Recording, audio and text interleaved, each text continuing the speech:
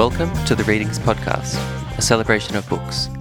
I'm Bernard Caleo. Today's episode is the second instalment of the Comics Questions series.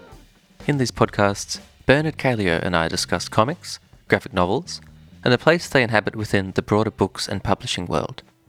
Recently, we sat down with Charlie Hill-Smith, who, among many talents and pursuits, like filmmaking, has produced a new comic, Crime Scene Australia.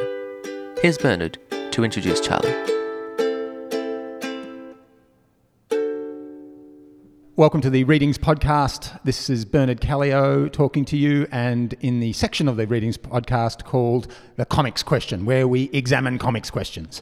And the questions today are going to be put to Charlie Hill-Smith, a film director, theatre maker, ferret handler, amongst other things, but mostly here today because we want to talk about his new comic, Crime Scene Australia. This is a remarkable object that I've just seen recently, and it's a comic book that's tackling genocide, colonisation, the crime scene that we're standing on when we're standing on Australian soil. And so I really want to know from Charlie about how this book came about. Charlie Hill-Smith, welcome. Thanks, Bernard. It's lovely to be here. Can you give us the 10-second description of Crime Scene Australia? As I say, it's something I've seen a lot of comics, and a lot of Australian comics, but I've never seen anything like this. Crime Scene Australia is a revisionist history comic in a gonzo style, a lot of black humour, the sugar that helps the medicine go down. This is edition 1 of what will be a 8-part graphic novel called Crime Scene Australia. Edition 1 is called Terra Nullius, and it covers the period of colonisation from 1770 through to about 1804, and that is Captain Cook through to the colonisation of Tasmania. And we've got Captain Arthur Phillip in there, we've got a lot of white fellas arriving in Australia, and there's a lot of rum, a lot of sodomy, and the lash. It is credited on the front cover MA15, and I would definitely, say that that's who this comic is for. It's absolutely for that. But the humour, the roughness, not rough craft, I would say, but just the sort of the gleeful sort of in engagement with this. That's really. The violence, the sex, it reminds me of like the EC comics of the 1950s, Vault of Horror and Tomb of Terror. It's just like there are no holds barred in this comic. Where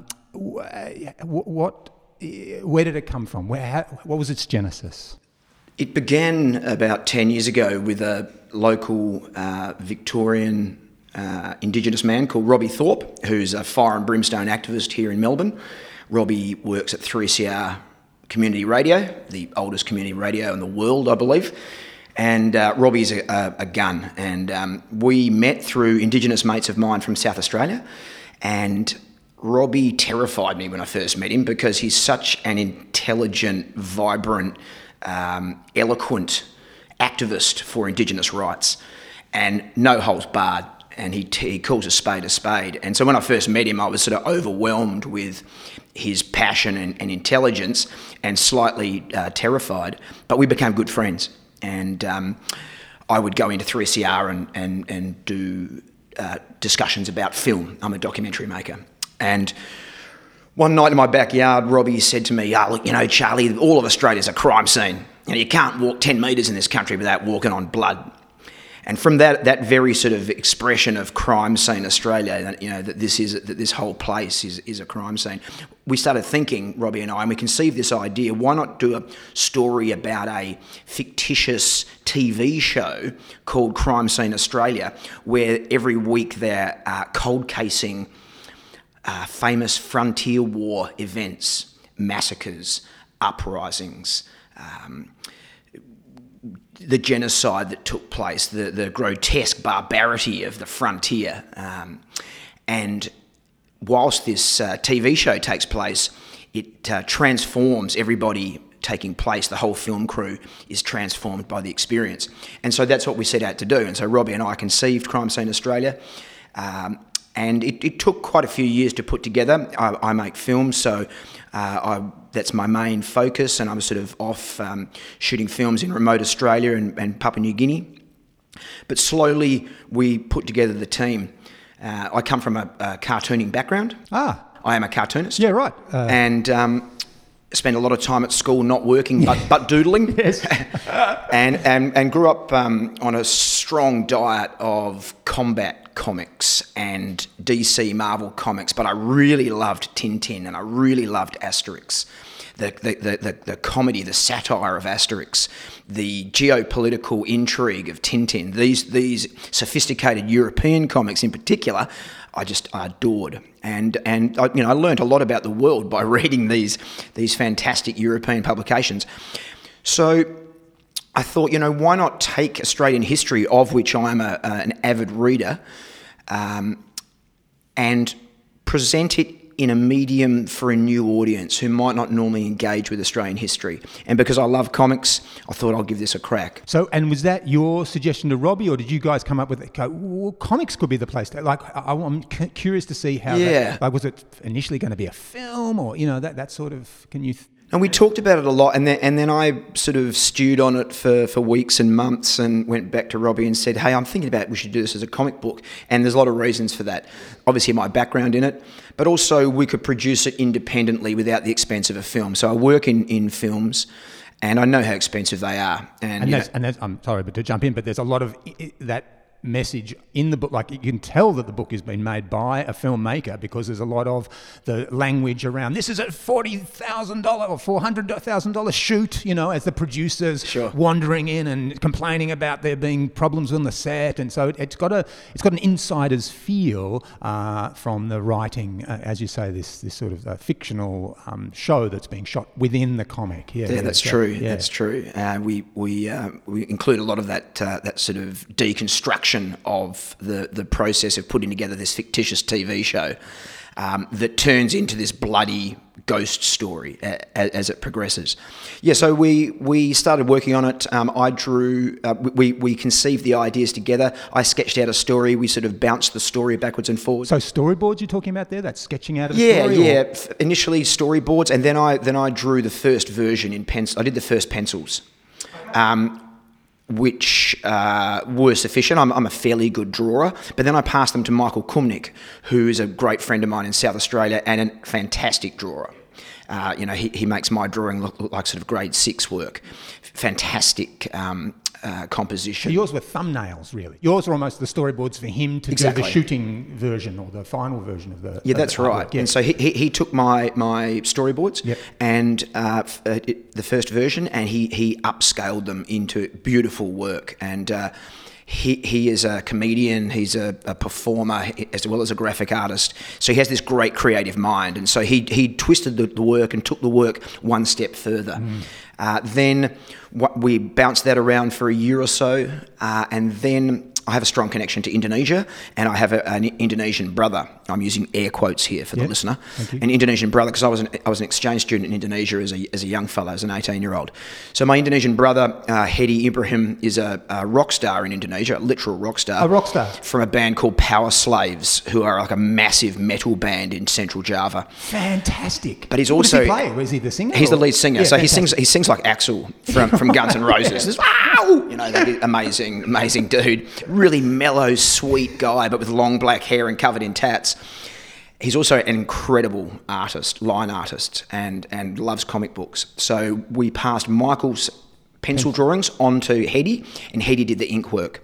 And the ink work is brutal and strong, really, really graphically strong style. I totally agree with that. I think that the inking is really serves the edge of this story. So there's an enormous edge, axe edge to this story, and the inking serves that. It's a bitten sort of quality to it. So, I agree. That's right. And it's almost like a lino cut or a lithograph. It has that sort of that really edgy, super clean, high definition style to it, and then which serves it. And then the colouring was done by another friend, a guy I met in Indonesia, a Balinese guy called Michael Gumla, who helped me I was living in Bali for 3.5 years before the pandemic with my family, with my partner and kids. And that's when I sort of finished the comic book up while I was in Bali. Yep.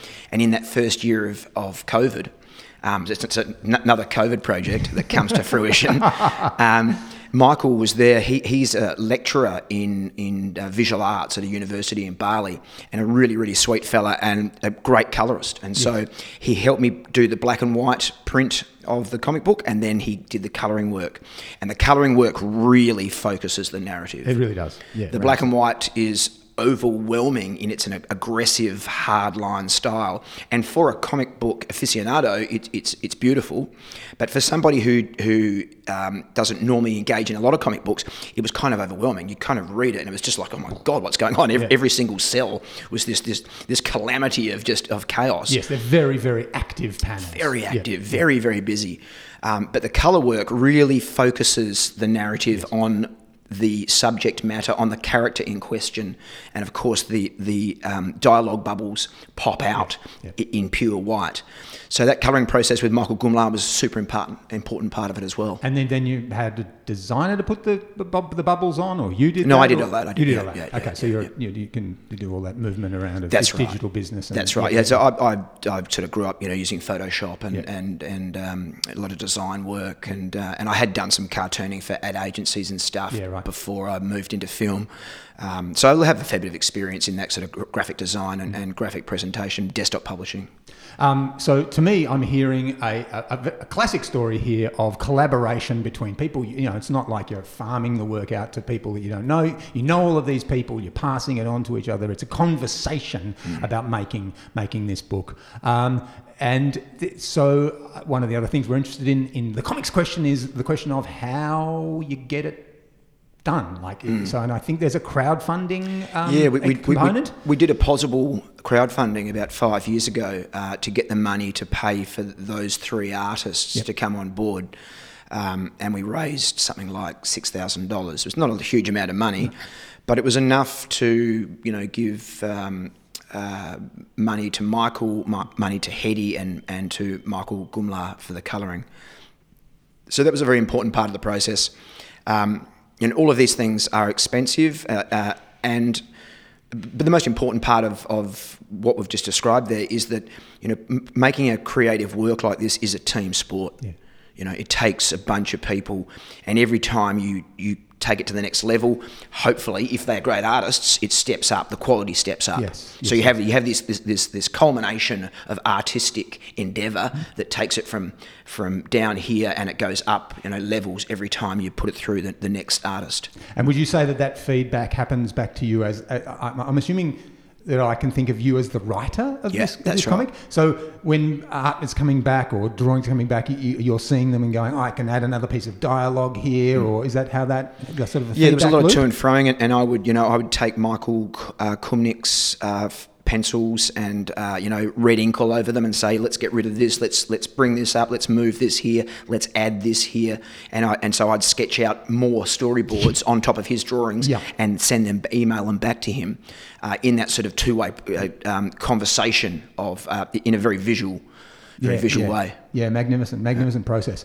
And so I'm just looking at the cover here, and I just want to do a little bit of description because so that people who are listening get a bit. So the cover is a pretty full-on cover. It's got the line from Faulkner, "The past is not dead. In fact, it's not even the past." Love it. But we've got love it. We've got a white lady in the front. She's pouring a cup of tea. She's not looking. She's looking very, very nervous. She's sweating, and she's about to pour this cup of tea. But the cup of tea is a blood cup of tea, and over her shoulder is a white fella, and he's got an axe in his hand, and he's attacking a black fella who's chained to the wall. This is a very confronting cover.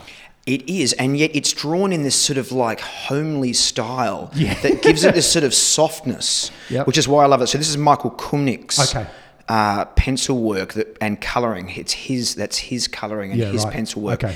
And it's a much gentler style than the finished ink work, which, as you described, has this sort of cutting edge to it. But I suppose I look at this cover, I've looked at it a lot, and I think to myself, I'm that white woman. I'm the white woman got this stuff happening behind my back that I'm just going to keep on saying that it didn't happen or that it's over. I'm going to say that it's over. Let's just have a cup of tea. Let's just have a cup of tea. You pour the cup of tea. The cup of tea is full of blood. So it's very literally graphic representation of what you're going to find inside, and this sort of the peeling off the bandage or the whitewash that is the job of this book. And again, I want to say that I don't see this attack on these questions of genocide and dispossession in this highly humorous, highly charged sort of way. There's quite a lot. Nico and I work at readings. There's a lot of literature out there. There's more and more books about massacres that's coming. But this is this has sort of a energy to it that is. It's that gonzo energy of using black humour and satire to attack very serious, heavy issues, and. I think that's really imperative, It's very difficult for us as Australians to come to this stuff and to face this story. And if you can throw a bit of sugar in to make the medicine go down, it's very important. And I've done that with my documentaries as well. Right. I've made films about the genocide in West Papua, where 400,000 farmers and fishermen have been murdered by the Indonesian army since about 1955. And it's been suppressed by most of the world. And I made a film called Strange Birds in Paradise, which tackles this genocide, but we fill the film with music. Yes. And that music lifts the spirit. So whilst you are tackling and devouring or consuming this terrible information, which is making you feel awful, there are rest points. There is respite, and you get a lot of culture, and that culture gives you strength as you go on this journey of discovery. And the same with the comic book, black humour in particular. I think it's important to have a laugh, and whilst we're not laughing at genocide, we are keeping the topic in a space that is acceptable for somebody coming at this difficult material. It's another way of encountering it, I suppose, or as you say, of feeding this necessary information into the culture, which is not a big, thick academic book or a very, very serious, which are needed, documentary. It's this other way of feeding the information in. And so now you work on issue 2 or issue 2's. That's the next part. That's of the right. plan. We want to do 8 of them. So the first one, as I described, it covers that first bit of the first fleet of Lieutenant Cook, and when he discovered Australia. Before he was a captain. Before it was discovered by the Dutch, before it was discovered by blackfellas, tens of thousands of years before then. I mean, I think there were 8 other Europeans who discovered it before he did. So he was really laying it on thick. It goes back to the 1600s. I think the first one was a Dutchman. They're all Dutch and Poms. So, But the second one will take us into Tasmania, and Tasmania is obviously a really incredible part of our history. The only sort of really recognised or self-recognised genocide by the British Empire was the destruction of the Aboriginal people of Tasmania. Episode 2, edition 2, we'll do Tasmania and the beginning of Victoria, and we'll do 8 of them, and we'll go through each state, and we'll come all the way through to now. And obviously we can't cover every incident, every topic, but the big, brassy, important, super important events in our history, in our colonial frontier history, will be covered. And if I can get backing, I'll produce them and get them all done in a couple of years. Otherwise, it'll be a slow creeping process of probably doing 1 or 2 a year as we sort of put together what eventually will be a full hardback graphic novel. Well, certainly. I've been doing Australian comics in Australia for 30 years, and slow and creeping seem to be the the words that I recognise in my projects. So, I'm going to do this big graphic novel, and then you get a little bit out and a little bit out. That's my experience. Yeah. But all power to you and your collaborators' arms in getting it out. Are you at all tempted to put it out digitally first and then go to print, or are you wedded to this? So I've got a digital one, and it's available on Amazon. Okay. Yep. So that's a digital version of this first issue. Yep. So okay. Crime Scene Australia on Yep. Amazon Yep. is a book you can open on a digital version you can open on your computer or your Kindle. Yeah. But of course, we want people to buy it, have it in their hand. Much better, you know. This beautiful thing. You feel it, you flip it on a hot day like today, you flip it and it cools you down. Yeah. That's right. You can use it as a fan as you sort of get into the macabre stuff inside it and you start to sweat. Yes. You can cool yourself down. And you do start to sweat. I mean, it is the panels are very, as we've talked about, they're very full, and the action is unrelenting. So it's sort of, you know, you get more and more compressed, I suppose, by the comic book. Also, I do want to just talk about there's an element in this comic book which I think is a beautifully judged one, and this is. We should describe actually that the main character, whose name is Ernie Grant, is a Indigenous man who's the presenter. He's a presenter. He's an ex-rugby player, and he's kind of the token black man on Australian television, like Ernie Dingo was back in the sort of early 90s. And Stan Grant was, as a fantastic journalist in the late 80s. You know, they were sort of token Indigenous men on a whitewashed Australian television. Yes, his ex-wife refers to him at one point as a coconut. You know, so people are calling you a coconut. Yeah, black on the outside and white on the inside. Yeah, so he's the colonised mind. You know, we Australians, be us Indigenous or not Indigenous, we are migrants, and Indigenous Australians have become very migrant as well because they've been pushed off their land in the great majority, and we, of course, as non-Indigenous, are all migrants, and we have what post-colonial thinkers call the colonised mind, where we can't think outside of the racism, the white supremacy, and the colonial fascism of the great colonial experience. And a lot of Indigenous people suffer from this state of mind as well because they've been brought up in a white intellectual cultural space. So this guy is that guy. He is the token black guy. He was a great footballer. He's a good-looking fella. He's articulate. He gets this gig on television, and then he's given this gig on television in Crime Scene Australia. And this is his journey from being a colonised man. He goes through crisis, emotional crisis. He has drug and sex addiction problems, and all of this will become apparent as the editions continue. And he has to work his way, and he goes on this long character arc. Yes.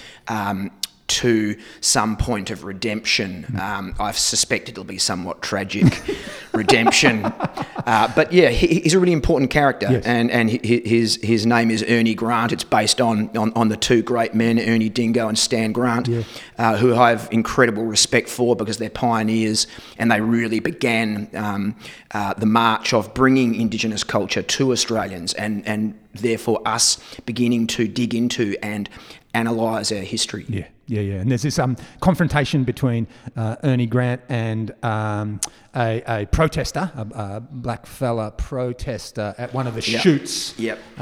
Based on Robbie Thorpe, actually. That character. Yeah, Tommy T from the T. Gadigal mob. That's it. Yeah. And so they have this moment there, and you've got not only their dialogue in time, I suppose, in dialogue balloons, but you've also got Ernie Grant's voice over, like in the caption boxes, and he says something like, "If only I'd listened to him."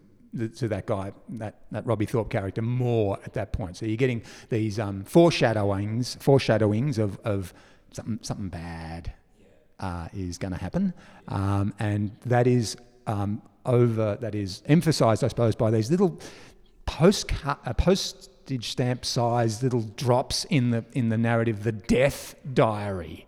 So there's these death diary installments which come in, and they are clearly written much further on in time, looking back at the incidents that are being depicted on the page, but they're just giving us beautiful, in terms of narrative, in terms of horror narrative, in terms of genre narrative, giving us this sense of the sort of foreboding. The foreboding is, and I won't even say what the last page of this issue is, but it's a classic horror movie, horror comic moment which I gasped. I went, "Oh my, he's going there! That's amazing!" Glad to hear it. So, very, very, very, very, very exciting. So, and do you think can you stick with this same creative group? Yeah, I really hope so. Look, Yeah. if I can get the resources to keep producing it, these guys loved doing it. Yes. They all really enjoyed the process, and they enjoyed the story. And I think we all learnt a lot. Yes. Because the comic book is fully footnoted. Like any good sort of documentary. I did my research, and I really wanted to cross the T's and dot the I's. I didn't want to get attacked by academics on the left or the right saying your work is sloppy. Yes. I really did a lot of, this all comes from a lot of reading. The great historical work in Australia sort of began in the 80s with Reynolds and has continued through. And really, we're writing our best Australian history right now. And all of that work is incredibly researched and had to be well researched because you're constantly getting attacked from the right. Calling it black armband history. The wind shuttle sort of thing. And Keith Windtoop, as he turns up. There's a character in it called Keith Windtoop, who's this sort of pasty vanilla comb-over on legs. But he's, I suppose, we're obviously in a parallel Australia because it's Keith Windtoop, but it's also the advisor on the show is Douglas Unaipon. So you're you're sort of satirising Wind Shuttle, but you're also paying honour, paying homage to David Unaipon, the great Ngarrindjeri inventor. And literary man, the guy who wrote the first Indigenous book in Australia that was stolen off him and published by some white printing company. But it would have been printed in 1936 and it would have been the first Indigenous novel in Australian history. But of course that didn't happen because he was ripped off. So we cross over. It's important to have these parallels with the real world. Yes. And obviously the history in here is the real deal. It's the true stuff. It's the stuff we didn't get at school. Yes. Yeah. Absolutely. So, can you keep making your documentary work at the same time as doing these this is a lot. The documentaries are my bread and butter, and I'm working on a couple of beauties right now. One is here in Australia. I made a film a couple of years ago called Motorkite Dreaming, which is a crossover film between white and black Australia, and a couple of crazy white dudes flying microlights from Adelaide to Broome across 20 Indigenous nations. And it takes an audience who wouldn't normally engage with Indigenous Australia but love adventure into Indigenous Australia, just like this does in a different way. I'm now working on a film that's very similar to that. It's called The Oldest Song on Earth, and we're following a family of Ngarrindjeri men as they travel to Broome to collect a Ngarrindjeri song from a song line, a 3,000 kilometre song line that's been kept in secret protective custody since invasion, protected against the destruction of high Indigenous culture. So that I'm working on that film at the moment, and another film about women in politics in Papua New Guinea. So great human rights stories, great cross-cultural stories, and hopefully I can keep working on this whilst I put food on the table. Yeah, fantastic. And can you talk? So we talked a bit about Robbie Thorpe. Can we talk a bit about Carol Carpenter? Yeah. So Carol's a very famous Australian musician. He was lead guitarist in the first black rock band in Australia called Us Mob. Before there was Coloured Stone, before Yothu Yindi, before Rumpy Band, there was Us Mob, and they came out of Adelaide in about 1980. And Us Mob released one album. They toured the country. They blew the heads off audiences with this sort of deep purple, big rock chord, rock and roll music. Carol and I have been collaborators for about 20 years. We've done theatre shows together. We've travelled together. He was my Indigenous Protocols director on Motorkite Dreaming. And he comes into this project as Protocols director with Robbie as well, but Carol in particular. And that means looking at all the content in the comic book that is about specific Indigenous nations and speaking to leaders and elders in those nations saying, we would like to tell this story, is that okay with you? And they all said, that is fine with us, because it's super important that these stories are discussed. And Indigenous people know these stories. It's up to us, non-Indigenous people, to step up to the table by also learning these stories. Yeah. And then we can sit at the table in an equal position. But you've got to know your history. Yeah, you've got to know the sort of land that we are all sharing, and to know what's behind us to get us to this point. Yeah, and that's I suppose that's why the crime scene Australia, this comic has really gripped me by the throat, because I don't see that in other comics, and I've been waiting for it really. Yeah, we've had a few sort of superhero comics here, which have been pretty cool. Yeah, and we've had a few really sort of beautiful bits and pieces. But nothing really sort of gutsy and political and culturally aggressive. Yes.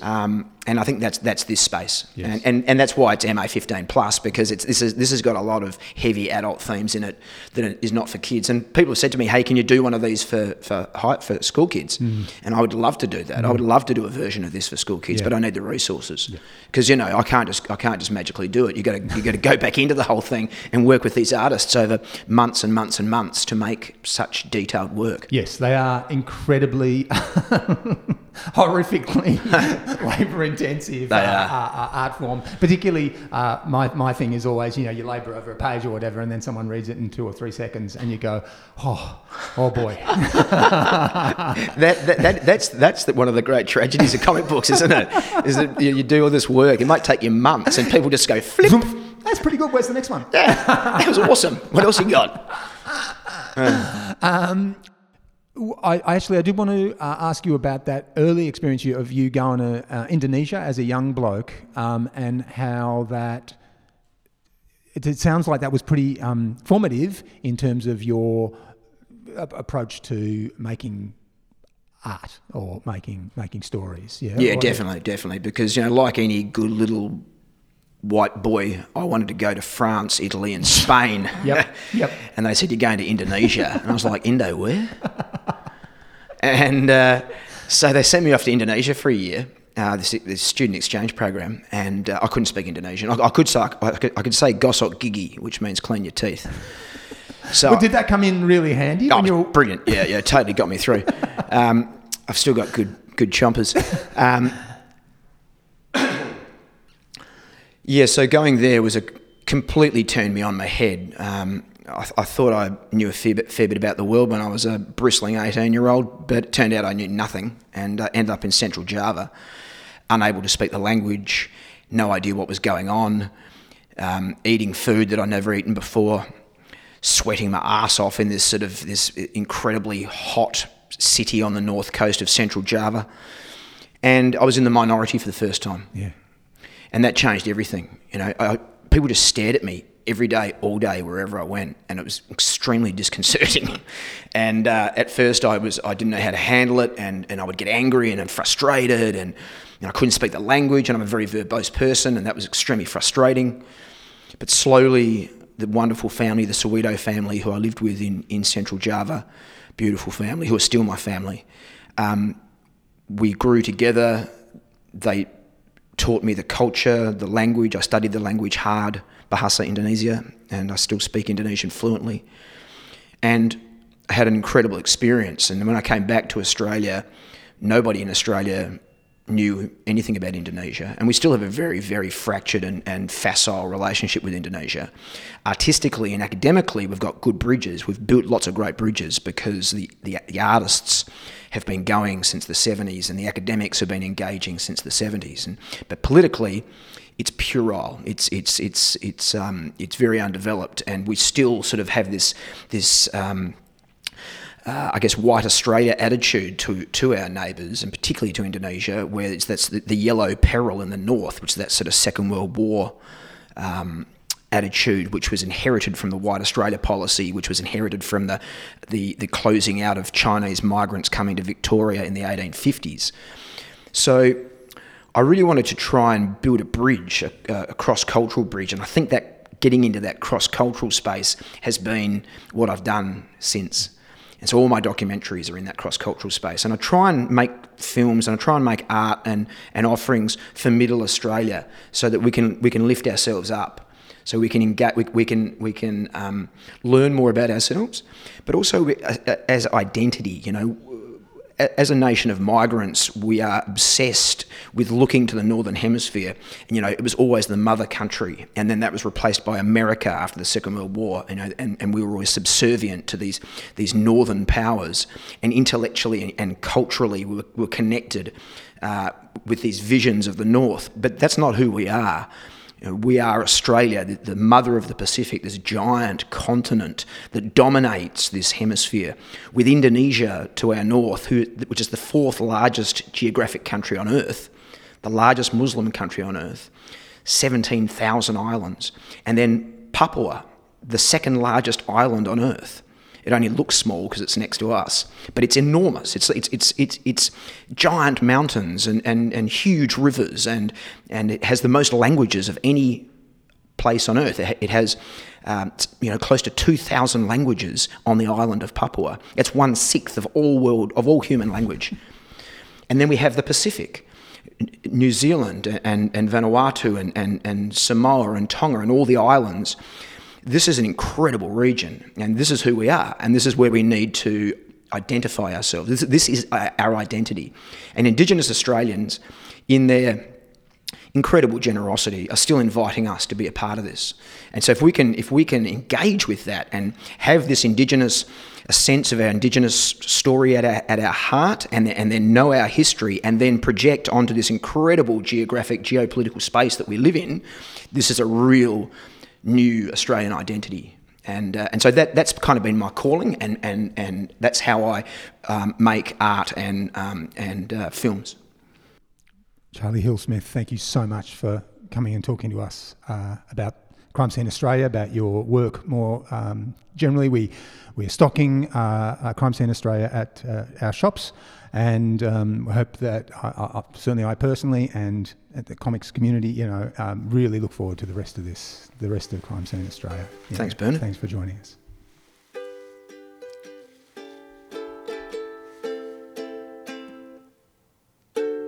Crime Scene Australia is available via all reading stores or at our website, where you can also stream previous episodes of the Readings podcast. You'll also find all kinds of other recommendations for great books, music, film, and TV. You can also sign up to e-news or to receive our free monthly newsletter, The Readings Monthly. The Readings podcast is produced by me, Nico Callaghan. This show's music is by Tom Hoskins and Bernard Caleo. All episodes of this show are recorded and produced on the lands of the Wurundjeri people of the Kulin Nation. I'd like to acknowledge traditional owners of this land and pay my earnest respects to elders past, present, and to come. Thank you.